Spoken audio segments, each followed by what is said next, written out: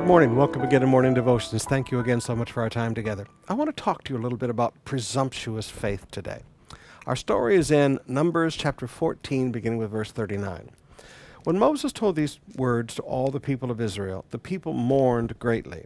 And they rose early in the morning and went up to the heights of the hill country, saying, "Here we are. We will go up to the place that the Lord has promised, for we have sinned." And Moses said, "Why now are you transgressing the command of the Lord? When that you will not succeed. Do not go up, for the Lord is not among you, lest you be struck down before your enemies. For there are the Amalekites and the Canaanites facing you, and you shall fall by the sword. Because you have turned back from following the Lord will not be with you." But they presumed to go up to the heights of the hill country, although neither the ark of the covenant of the Lord nor Moses departed out of the camp. And the end of the story, of course, is that they were defeated. The greatest temptation to presumptuous faith follows a period of what I call false repentance. Now, notice they mourned.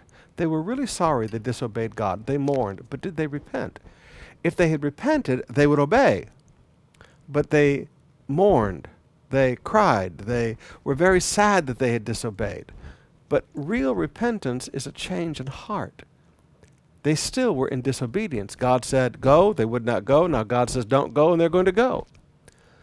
Now notice, in this season of emotional sorrow, mourning, sadness that you did wrong, you make a decision, I'm going to go do right.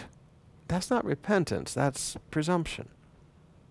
And now they attempt to go up and do something that God said to do before, but now said not to do.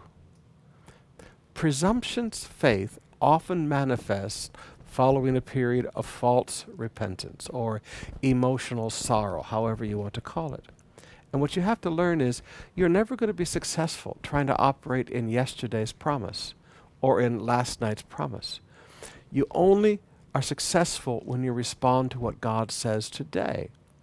Now, the principle that my grandpa used to teach me is regarding the move of God, God keeps moving. And if you get behind, then you got to go to where he is today. You can't keep thinking that yesterday's promise is valid for the day. If you disobeyed the promise yesterday, things have changed today. Presumptuous faith imitates repentance and then gets defeated.